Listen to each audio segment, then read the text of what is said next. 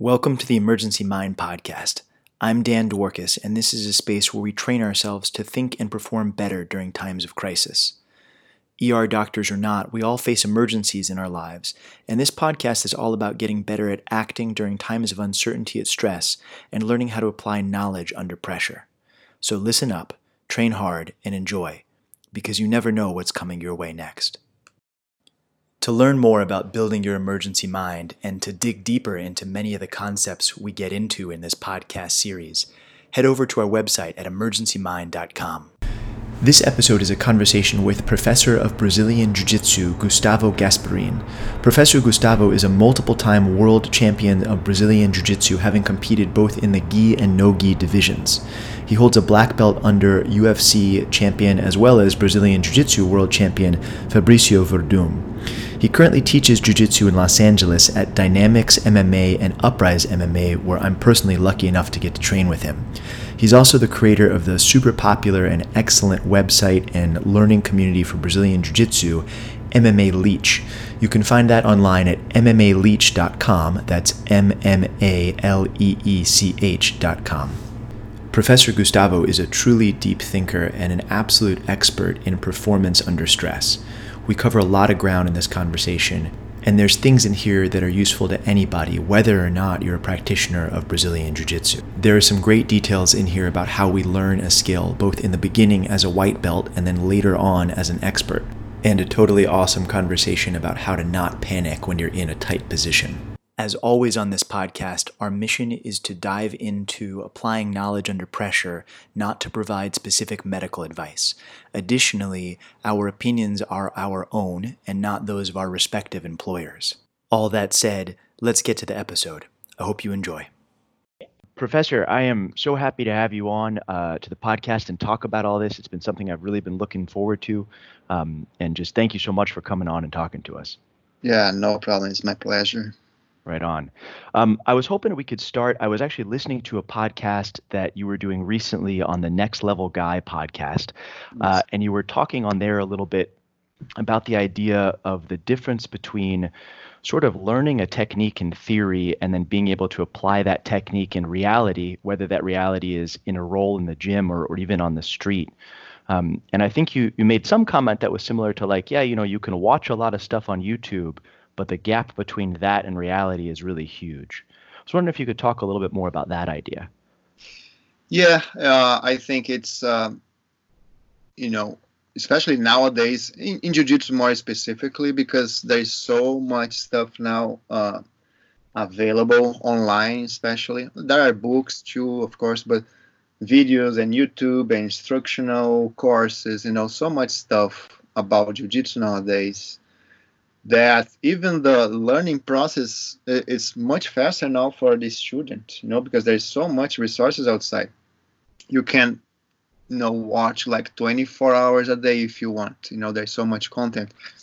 But at the same time, all the information, you have to make sure you are able to do it. Some stuff you can learn, like general concepts and fundamental stuff that you probably don't even need to drill, but most of the stuff, the techniques, you have to actually drill and have a partner so you can try with him.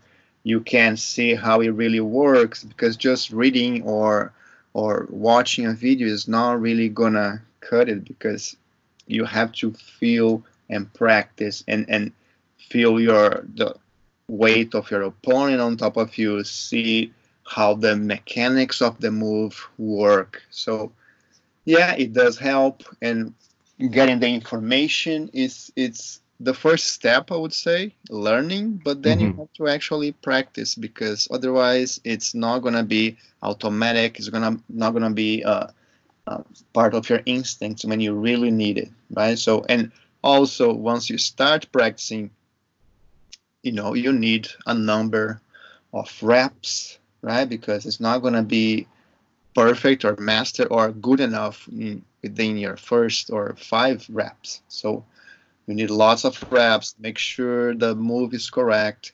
and you can apply the move in different situations against different people, different body sizes, And then I think it makes more sense. That is going to be part of your arsenal, right? The learning and reading and watching, even in class, when you go to class, is just the first part. Then it gotta make part of your game, right? Gotta be part of your what you do. Hmm. And how does that work? How do you take an idea and go from something that maybe you've seen it in class a couple of times? How do you make it part of your game, like you said? Yeah. So I think it's mostly really through repetition, right? So I would say first part is learning, second part is trying the move. So in jiu-jitsu, we need a partner, right? There are some jiu-jitsu dummies out there for sale that you can also practice, but it's not the same. You need something Hmm. live, right? So you practice against your opponent, against your partner first, slowly to get the steps right, to get the mechanics right. Once you get the mechanics right, then you can start adding some speed, doing faster and faster. Then the opponent or your partner, sorry, offers some little resistance, trying to make a little more realistic, right? But the beginning is really is just going through it step by step without much resistance, and then once you feel good with the mechanics, you can add some speed, and then ask for your partner to add some resistance, and then that's how you start making the technique part of your game. And then, of course, I would say the later stage would be in live training or in competition, right? Because then always something is gonna be a little different, right? The scenario is a Hmm. little different. Maybe the guy moves a little different, or you are under pressure because your instructor is watching, or you are in a tournament or stuff like that. So I think those are the stages basically to learn something and actually be able to do it when it really counts. Yeah, I'm having a flashback here to the other day in class when I was just about to apply an armbar and I looked up and saw you watching me and I got really excited and completely missed the armbar, which I think is a very Yeah, common occurrence, I would guess. yeah, that's very common to everybody. Like I have a student that he says like, "Oh, I'm doing perfectly." Then you watch me, I there's exactly time when I fail. So yeah, it happened. I remember I used to do the same too. Everybody. I think there is a little pressure there, but mm, you know, talking about me specifically, I don't care. If you fail in front of me, oh, that's fine. That's fine because that's just part of the process. Everybody goes through that, and it's okay. Exactly. And I think there's a real parallel there between the sort of arc you just laid out and how we train things in emergency care, which is the idea of, you learn a technique, you learn sort of the theory behind it, then you start deploying it very carefully in very controlled circumstances, and you train it that way, and then over time you add more and more pressure, either through simulation or through starting to tackle harder and more complicated cases, to the point where you're really doing it sort of in the wild, so to speak, when everything is there and there's the real sort of like blood and chaos. That arc is something that I think is really common to learning a lot of different things, I would say. Yeah, I believe so because it's at the end of the day, if you wanna be good or a master at something, you have to you know try to get all the possibilities around, right? Oh, you're good at this. That's why also in jiu-jitsu we have belts, right? As you progress through the art, you get better and better and better, and you start seeing different scenarios. You go against someone better too. You go against someone heavier, someone who Hmm. moves differently, someone with different body sizes. So the person is lanky or the person is short. The the angles change, the leverage changed a little bit. So you have to keep adjusting because the way that you learn technique is a general idea, but you still have to adapt the same technique for different body types, different opponents. Some opponent is faster, some, like I said before, shorter, bigger, or Hmm. heavier. So there is a little variations that you have to do in order to make the same technique work. You have to change little angles, little things here, little things there to compensate for those situations. Hmm. And I know we talked about just a second ago about how important it is in jiu-jitsu to have a real live partner that you're working with. But when you're sort of sitting by yourself, maybe you're thinking through how a technique works in your mind. When you're visualizing applying that technique, are you specifically visualizing it, applying it against a wide variety of partners? Like, do you imagine somebody that's short and imagine somebody that's tall? Yeah, actually, usually not. Usually, Okay. I imagine someone. I would say I've never thought about that actually, but I think I imagine someone about my size Hmm. that I would be able to try that technique. And sometimes, yeah, I just lay on the floor and I start moving, like Hmm. trying to execute the technique, even there is nobody, if there is nobody with me. But I try by myself. I go to the floor. I move like the technique's supposed to work. And I think I imagine someone about my size because I'm gonna have to get some feedback from that person Mm. first to see if that's the correct way to do it. And then when I go against a different size partner, then I'm gonna have to adjust on the flight, basically. Hmm. In the Interesting. first time at least, right? Then with more experience, I will know against a bigger guy, I have to do a little change like this, and then but the first time it has to be right away. You have to you know figure out right away, and it's hard for the beginner to figure out right away because he doesn't even have the thought process. He doesn't have experience enough that Right. figuring out on the flight there is more for the experienced guys where they have experienced something similar before so they can adjust right away, right? They can, let's say, they can figure out, they can think for themselves, right, and figure out this stuff. The beginner usually he can't think for himself because he doesn't have enough knowledge, right? It's limited, the knowledge, so he kind of, if it either works or not, right? He doesn't Hmm. know how much to do adjustments. But the more experienced practitioner, he will definitely figure out stuff as it goes. Yeah, I'm thinking as you're talking about this about a technique we use a lot in emergency care, which is intubation, which is where you're placing a breathing tube for an unconscious patient.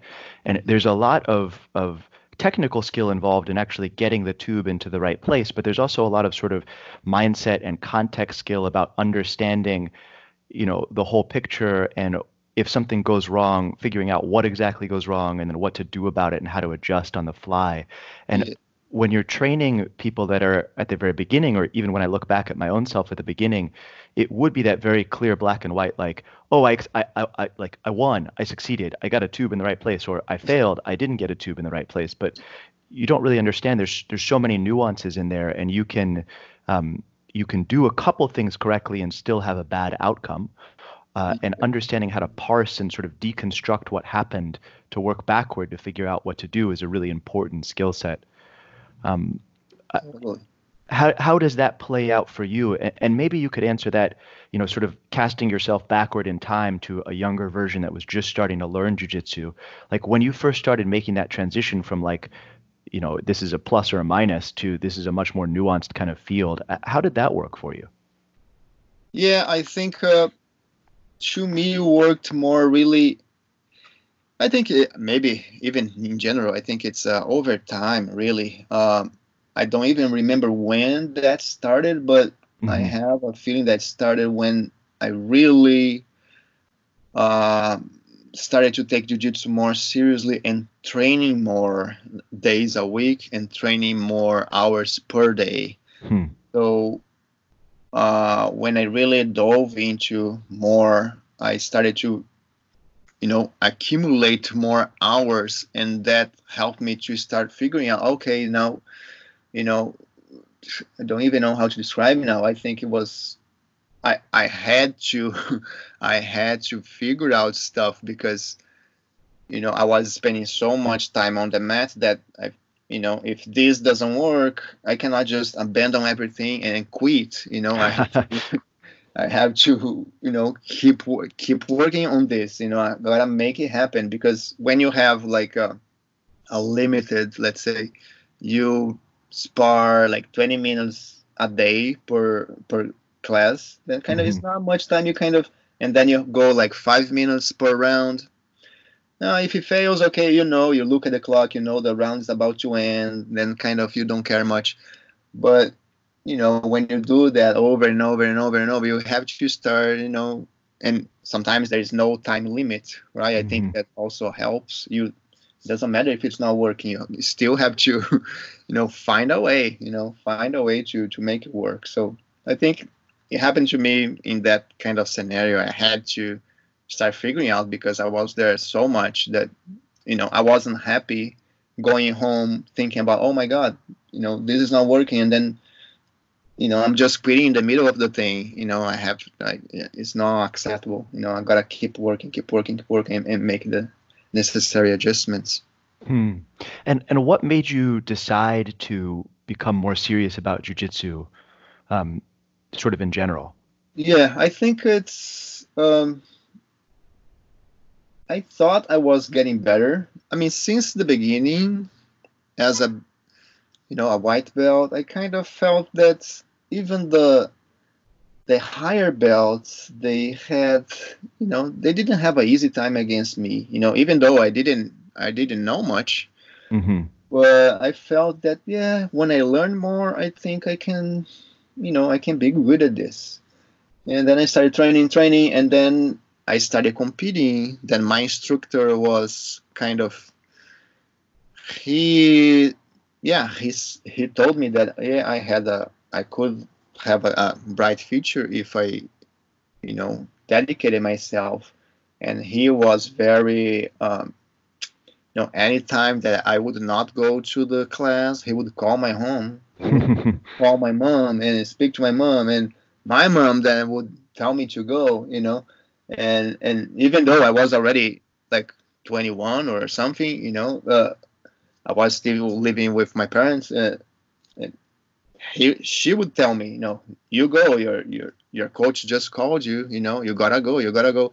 And I think he was forcing me to go. I was undecided at that moment. I Hmm. didn't know if I really want to do or not because things started to get a little more serious there. Like I had to compete, I had to train every day, I had to do like physical training after the jiu-jitsu, and I saw that. Well, I don't know if I want to get involved that much in this, Hmm. and then yeah, I think that's how it happened. I was forced to go first. Then he encouraged me, and then I started to figure out. Yeah, I guess I could be good at this, even though I was like, man, it's a lot of work, and thing. Anytime that you get promoted, then it just gets worse because it's more pressure now. Now I'm a blue belt. I have to go against those blue belts that they have been blue belts for 3 4 years, so I'm starting from zero now again, and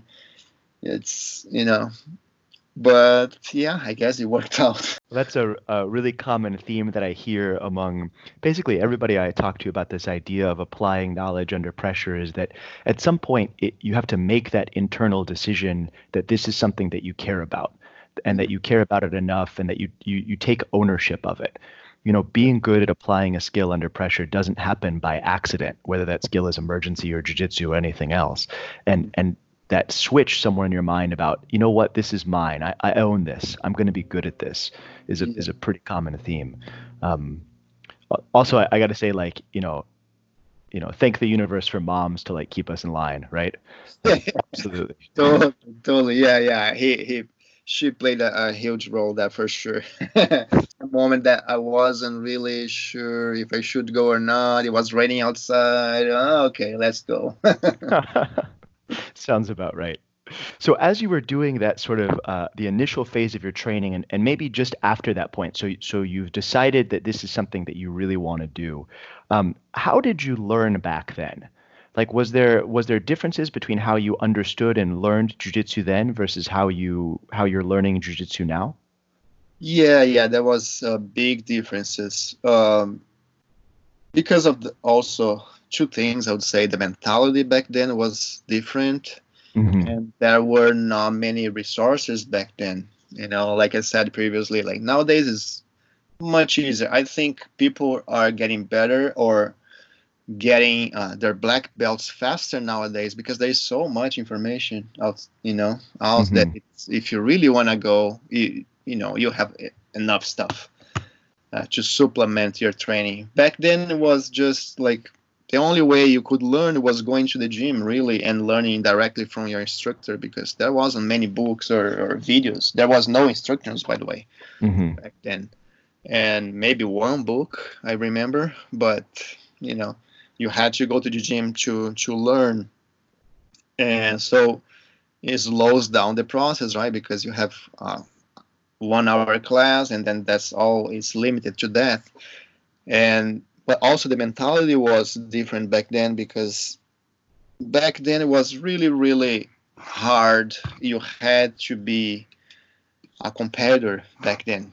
You're either training jiu-jitsu to compete in a jiu-jitsu tournament or MMA, which was called Vale Tudo back then. So everybody that was there at the gym, they were athletes. Hmm. There was no jiu-jitsu for the general population, let's say, or for the hobbyists. It was you sign up to jiu-jitsu gym, you gotta train hard, you gotta be an athlete, and if you cannot keep up with that, you either quit or kind of the instructor, he doesn't care about you, and Hmm. then eventually you're gonna quit anyways because no one pays attention to you. So yeah, the also the teaching style back then, because it was so much focused on competition, there wasn't many. The instruction was not focused on the concepts and really understanding jiu-jitsu. Back then the idea was not understand jiu-jitsu, the idea was just do it. You Hmm. go there, it doesn't matter what you do as long as it works. If it's bad ugly technique, it doesn't matter, which is still true to this day. If you go to a tournament, it doesn't matter how you win, as long as you win. But Hmm. uh, you know I remember that I left Brazil when I was purple belt. Then I came here to the US, and I kind of nowadays I see the purple belts. The understanding of the jiu-jitsu is much better than me, for example, Hmm. compared to me back then, because I didn't know much. I just knew how to do some moves, some techniques, but I really didn't understand the art. It was more like yeah, I know how to do here, but if you ask me a question, kind of, well, I don't know. This is what I do step by step, step one, step two, step three. But if you ask me conceptually, I wouldn't not understand much. Nowadays, Hmm. I think it's much better. Maybe if you're a hobbyist, probably you don't perform as well as those athletes, but you understand more. You can talk about it and understand why things work, why things don't work, even though you might get crushed, but your understanding is better. Yeah. And do you think that, that focus on understanding the concepts, which sort of implicit in that is the idea that if you're a good athlete and a good competitor and you understand the concepts, then that's like the package. That's what you're going for, right? That's the magic.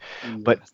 but understanding the concepts, do you think that's a function of the different focus on teaching, or is that a focus on, or is that more on the learner side, like the learners are hungrier for different types of training? uh, I think you know I can say that back then it was more coming from the instructor, because I would like to learn much more concepts and have a better idea of what I was doing, but I couldn't because there was no resources outside of my instructor, and if my instructor was teaching the way he was teaching, like just go for it. Here's the technique. Hmm. Step one, two, three, four. If it doesn't work, it doesn't work. Bye. Figure it out. But you know, and I think that's how I learned, and there was no other way. They were teaching like that back then, and there was no outside resources. Nowadays, kind of you can choose. If you go to a gym that only teaches like that, you still can figure out concepts and better understanding online. and purchase courses that are going to help you. Back then, the mentality, like I said, was different. Almost every gym was like that, like just trying to breed champions and athletes and not really caring much if you understand what you're doing or not. What matters is winning, getting your medals or trophies, and that's it. So nowadays, if you're still training like that, that's your option, because if you can look outside and understand more the art if you want to. Yeah. Yeah, and I'm imagining, taking one of my interns and telling them to intubate by, okay, open the mouth, put the tube in, good, figure it out yourself. Yeah, That's just that's just like not a way that you'd want anybody to try to save your life, right?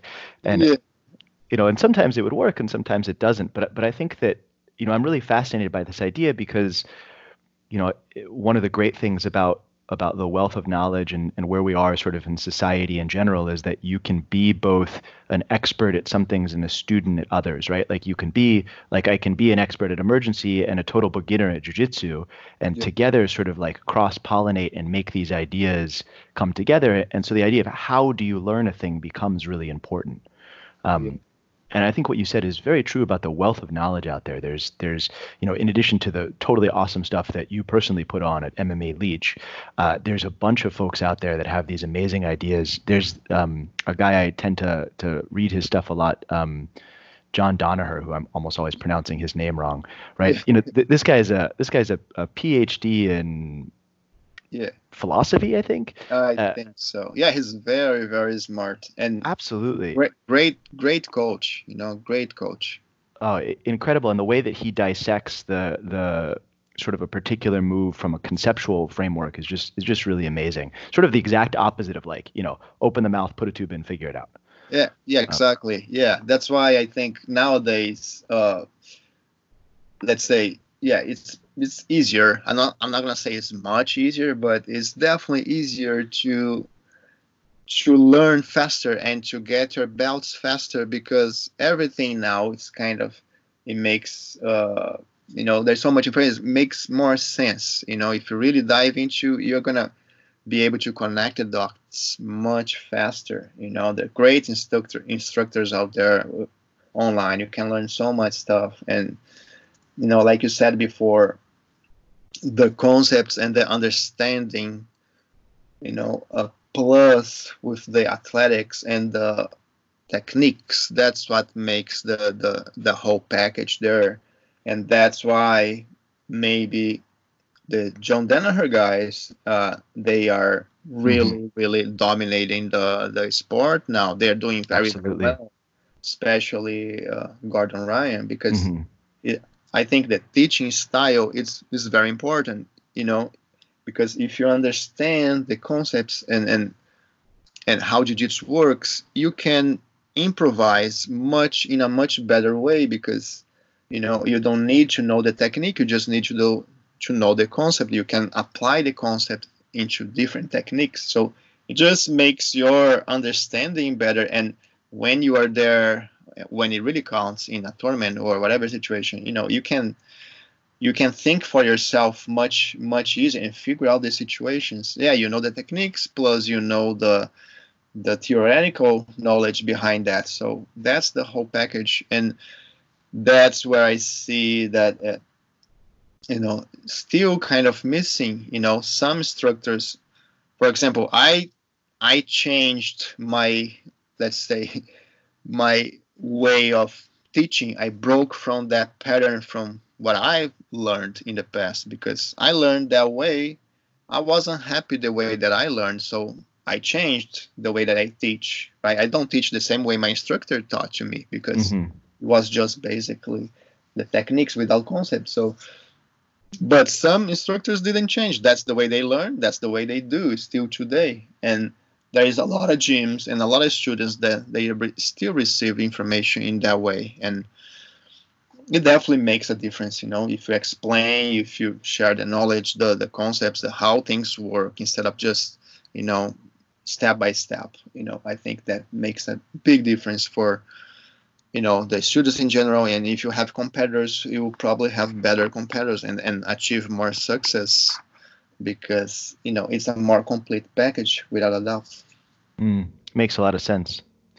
Um, I want to shift gears for 1 second, if we can, Mhm. and flash forward in time a little bit. We talked a little bit about sort of the beginning of your jiu-jitsu career. So take us a little farther forward, and maybe to one of the times where you're competing at one of the world-class events. Um, and can you talk us through a little bit about both like what that felt like to have the extra pressure and the extra stress of the situation, and then also a little bit about how did you train for that in particular? Yeah, I think for me it took a long time until I was comfortable competing.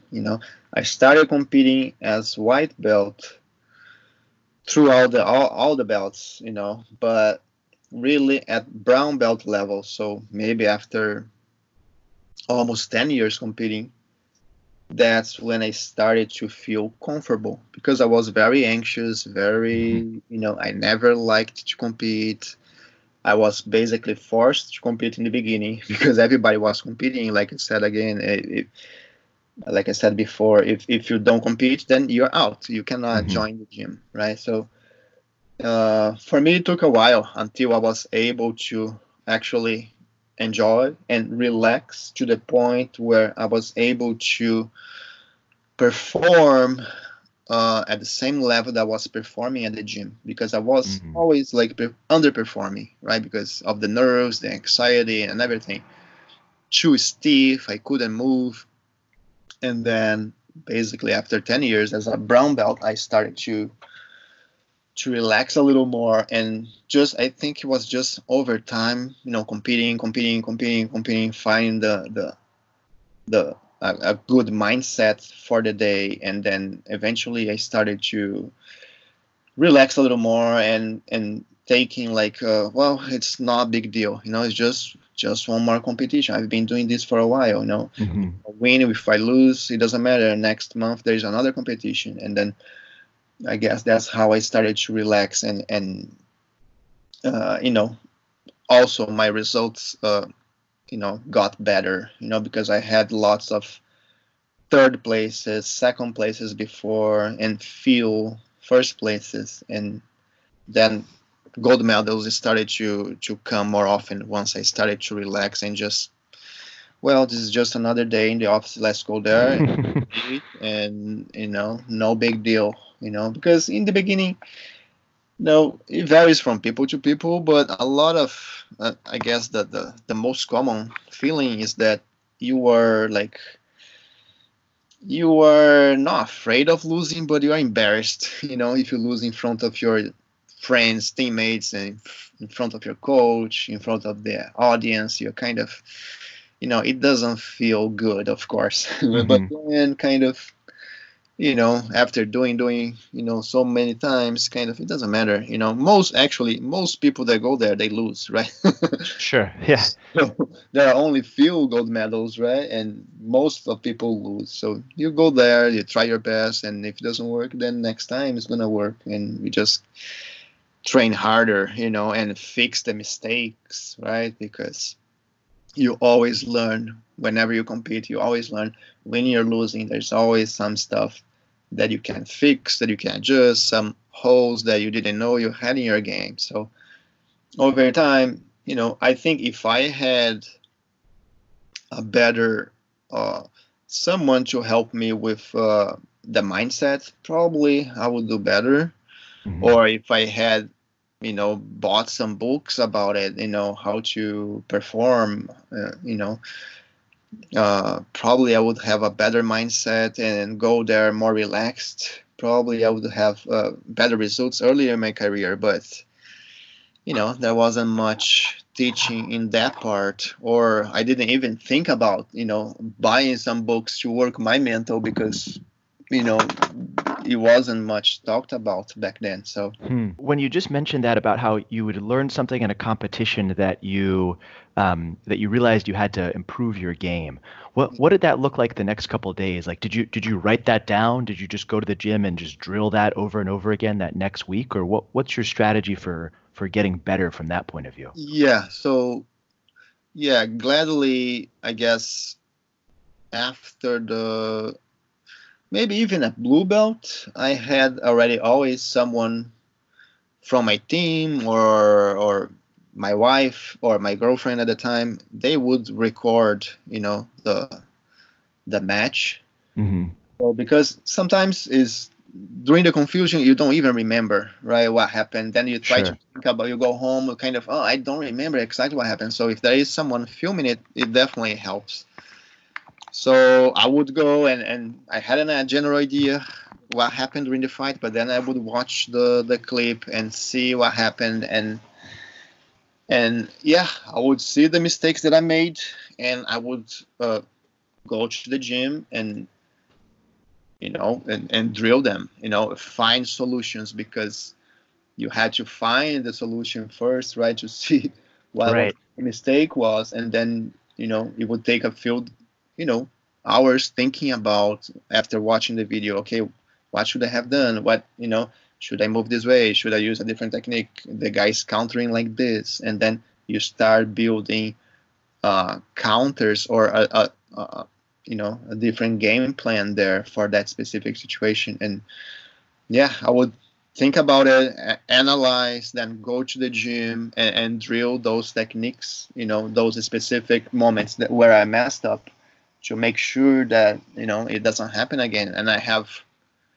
at least one, two, at least three options from there, right? If the guy does this, then I do that, Mm. and then building.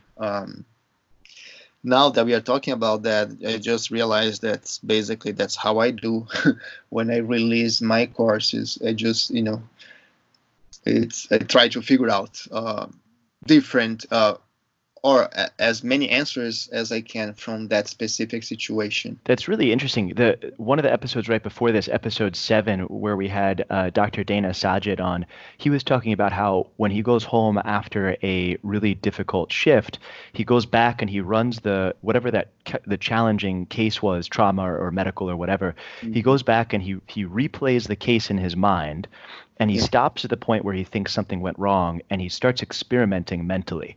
So he'll ask himself, well, what if I had done this? What if I had changed this right here? What if we had, activated this protocol earlier?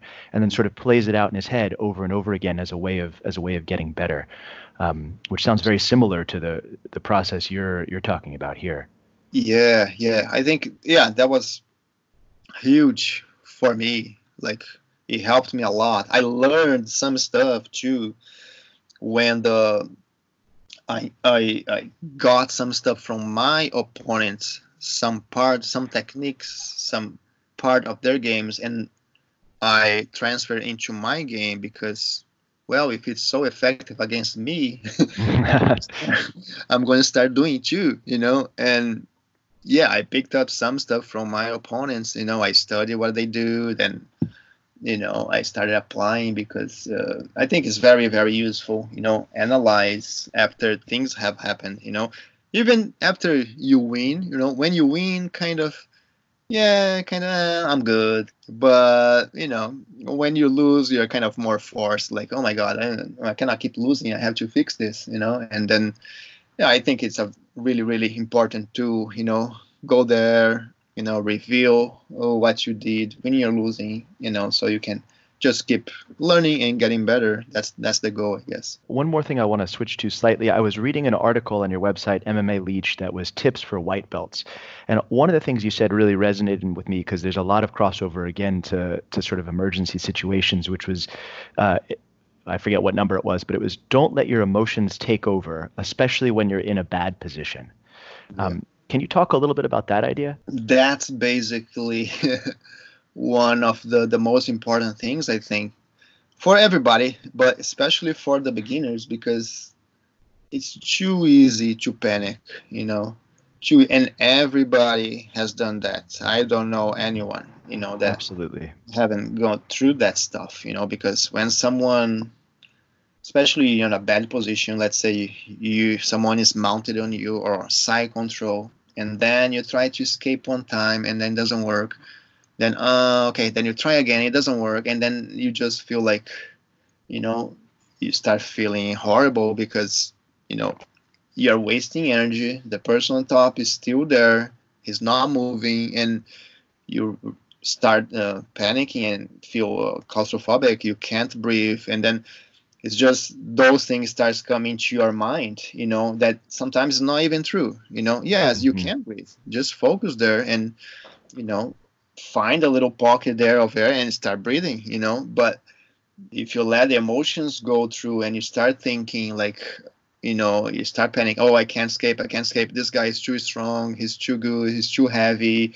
Then things go bad really, really quick, and sometimes I think every beginner has tapped, because not because of the submission, just because he felt uncomfortable, he felt like he couldn't breathe, or there was too much pressure on his chest, let's say, and he couldn't. He just panicked, basically, and then he panics, he tries to escape 1, 2, 3 times, like exploding, and then he fails, then the person taps. And that's more common for the beginners, but it still happens with the higher belts. I've tapped when I was a brown belt, first time that I rolled with Fabrício Verdun, who is the guy who promoted to black belt, and he's a heavyweight, but he's a world champion. He's super good, right? So I tapped for pressure when he got to side control. I couldn't escape, and I start panicking. I thought that was over already. Well, that's just for white belts and blue belts, but I was a brown belt at the time, and I couldn't. I panicked that time, and I had to tap without any submission just because of the pressure, and I panicked, and I couldn't escape. So, yeah, that's one big thing, that the earlier you learn how to deal with that, the better, because that's not going to stop, throughout your journey. When you are a higher belt, it's much easier to not fall into those positions, because you're so used and you have so much experience that you anticipate, you prevent, you don't let go that deep, so never kind of, very rarely it gets that deep where you're completely getting crushed in a bad position, right? You always have a little angle here, a little angle there, where the guy cannot establish that full control, full position. But in the beginning, as a white belt or even blue belt, it's very common. It's like you're gonna be there almost every class. Yeah. Sounds very familiar. Yes. So yeah, you have to. The earlier you know how to deal with that, just relax. Relax. Find your breathing there. Don't panic. Try to escape 1, 2, 3 times. If it doesn't work, if you're still stuck, then it's time to relax. And instead of trying to escape, you gotta wait a little bit. Wait for your opponent to move. When he moves, then is your opportunity to escape, because if he's moving, he has to give up some control, and then that's the opportunity to escape. He's not going to be as tight. He's going to be a little bit off balance because he's trying to go to mount, or trying to move his legs or arms, or trying to attack you.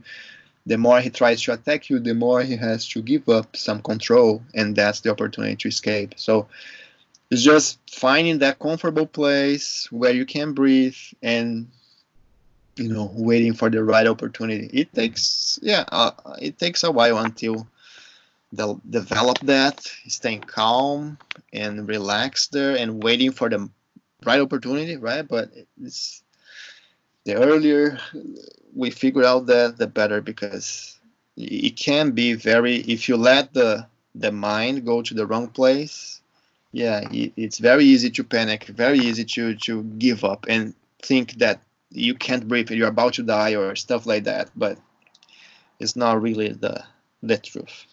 Yeah, that's so deep. And we see that all the time in emergency situations, where you get people that are at the beginning, or sometimes even more advanced, right? The instinct is still there to just freeze a little bit, and to to say, well, I don't know what's happening here. And that fundamentally, we really do have a choice, and the choice is either panic or relax and apply knowledge. And you got to keep making that choice. You got to keep training that choice, and it doesn't necessarily get easier to choose it, but you get better at making the choice over time, I think. Yeah, totally. I agree with that. It's over time you have a little more experience, it's, it's kind of, okay, I've been here before, I know what to do, Hmm. I cannot allow my mind to have these thoughts, Right. these bad thoughts, and then just do what you have to do, like no emotion, mechanically, one step, second step, third step, get out of that hole, and you know cannot let your emotions play there too much. Otherwise, it's just like, and once it starts going down, then it's just like a downward spiral. Then kind of you're basically done. It's hard to get back. Still possible, but it's hard. Professor, I want to be mindful of our time here and Yep. sort of wrap us up a little bit. You know, just to summarize a bit of what we covered today, which was awesome and super rich. And I'm going to come to your class tomorrow morning and see what small percentage of this I can apply in real life. But Sounds you good. know, we covered sort of the arc of learning and teaching, the idea of learning a skill and then starting to apply it under a little bit of pressure and then gradually going until you're really applying it live. And then the importance of, once you're starting to do that, to go backward and learn from your mistakes, to really deconstruct them and to use a combination of both visualization and then live practice to sort of improve based on what you've learned. And then a lot of talk about mindset, about the understanding that there are choices that you make in yourself and in your training, both choices to take this sort of decision seriously, and then on a moment to moment, the choice about what parts of your mind to deploy. Is it panic or is it calm and relaxation? Thinking about all of that, wrapping all that up, any last comments or thoughts, and/or anybody else that you'd ever want to see on this podcast? What I could say just to wrap up this is, you know, um,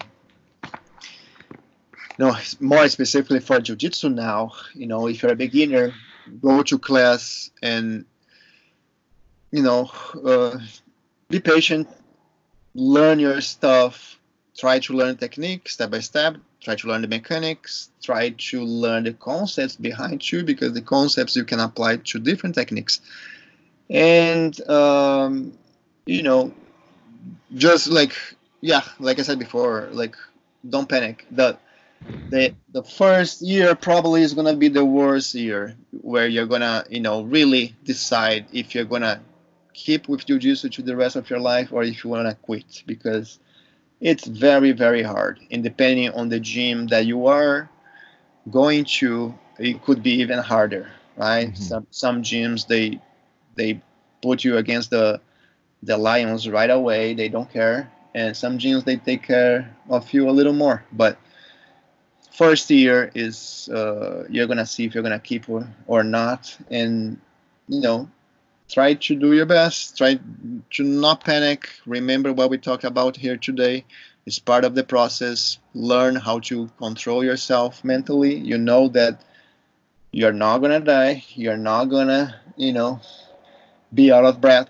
If you think you're gonna be out of breath, probably you will be. So keep That's certainly true. yeah, control your mind, and it's not the end of the world. If you have to tap, you tap, but go back home, study what you made it, your mistakes, and you'll probably get better over and over time.